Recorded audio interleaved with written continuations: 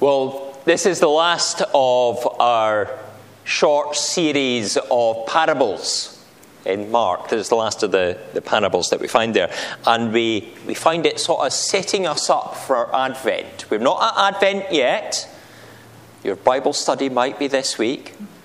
But we're sort of approaching that sense. But I'd like you to imagine it's a dark evening, maybe a November evening. And you're in a comfy chair, not my sleeping bag, and you're watching television.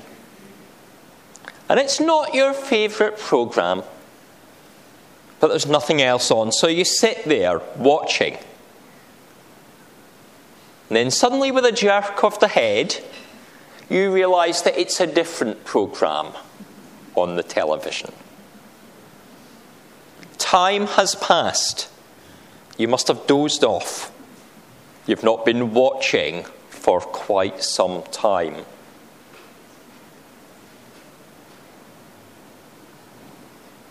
I'd like you to imagine a similar situation. You are watching something that really grabs your attention. It enthralls you, it pulls you in.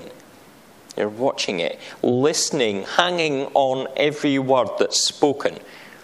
And you're really engaged with all that's going on. Well, at least you think you're engaged with all that's going on. And then you suddenly realise someone has called your name for the third time. You realise that your concentration was so focused on the box in the corner or in the middle of the wall, as it more often is these days, that you failed to realise that the person in the room with you was wanting your attention. I'm sure neither of these scenarios play out in your life, though they frequently do in mine, with increasing regularity as I get a bit older. In the first case, I've not really been watching, and I've drifted off. And in the second, my watching has been too focused in one direction, failing to take account of what perhaps was more important, something else going on next to me. We are to be awake, not just in the sense of not falling asleep, but awake to things surrounding us. Jesus, in the passage today, reminds us that while we await his return, we have to be alert for what is important. Though what is perhaps surprising to us is that Jesus declares that his return is an event that even he does not know when the time will be.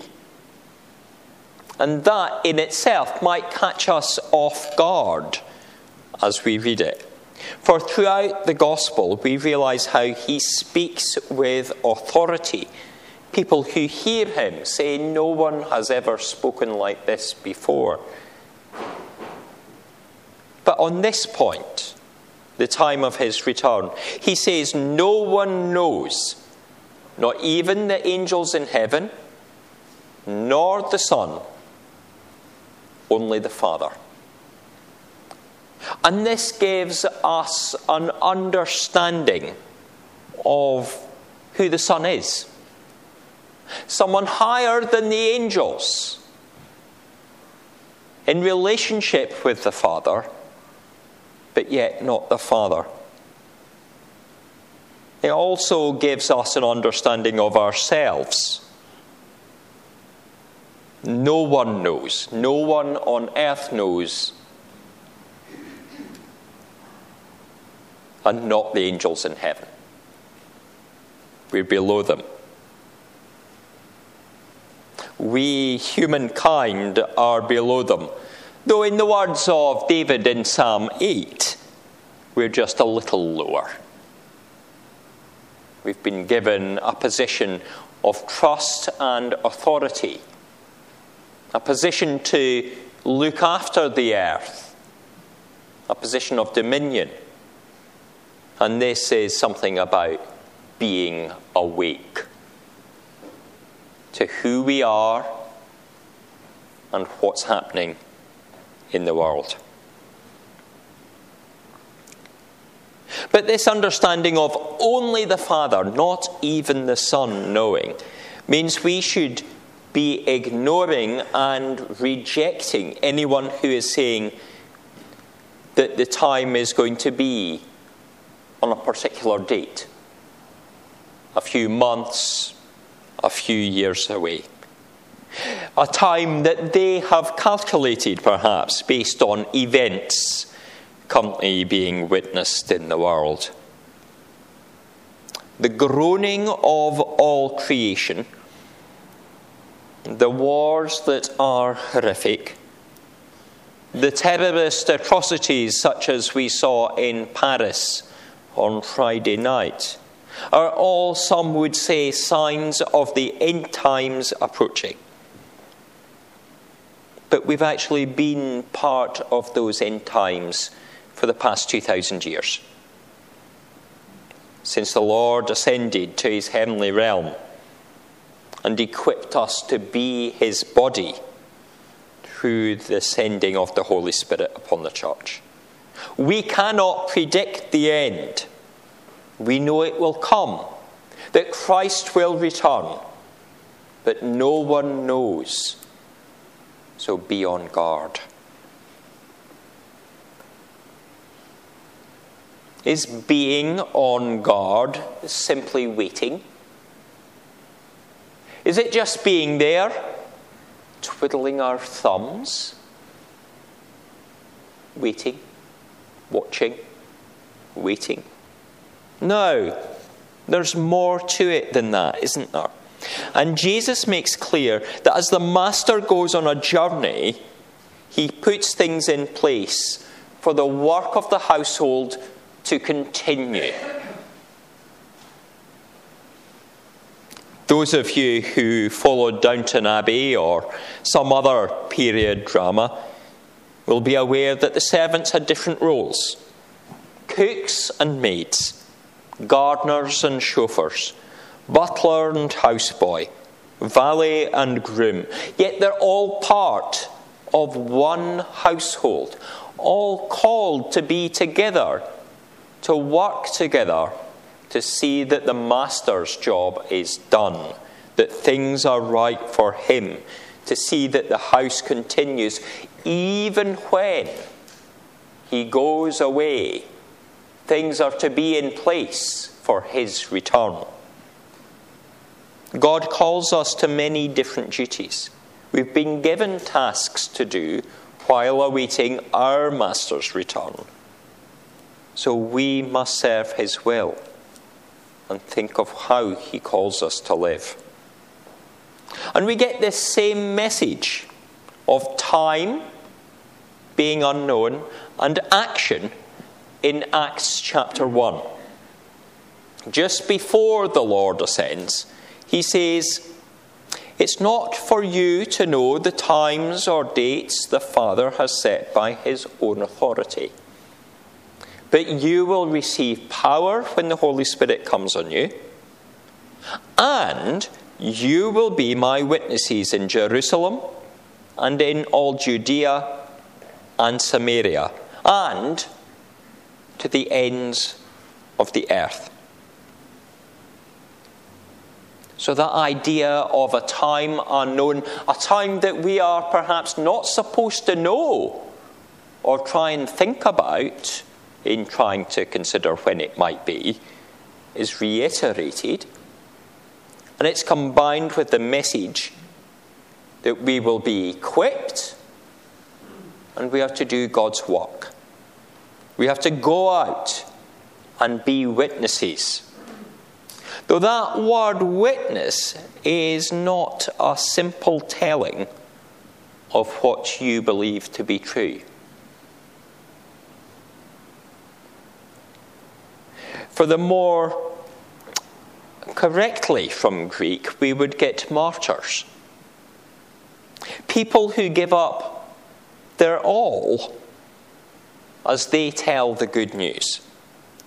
People who will not be dissuaded by somebody saying, "Well, I think something different." People that won't be persuaded by persecution. People who will hold on to their faith even unto death.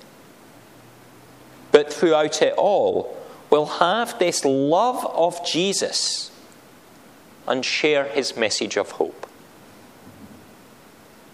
Which brings us back to the parable of the faithful servant who is keeping watch, and the other faithful servants who are likewise responding to the call that the Master has given them. Being faithful means that we will persevere, whatever life throws at us. Now, sometimes the things that we encounter will cause us great pain.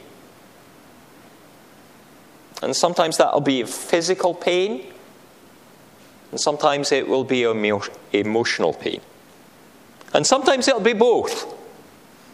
They often go hand in hand. It might be by illness, by things that have been said and done to us. Sometimes something we have discovered or seen that we would rather not have seen. Things that have left us in shock. And such pains are not from God, but relate to the fallen world that we live in, where disease is present, and people fail to love as they should.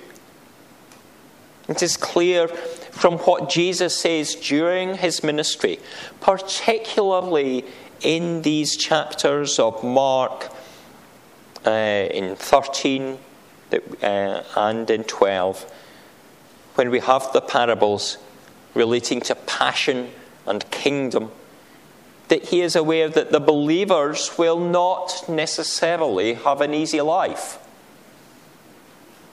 Anyone that tells you that by becoming a Christian, your life will be easy, have only got it partly true. You will go through things, but your life will be eased by knowing God.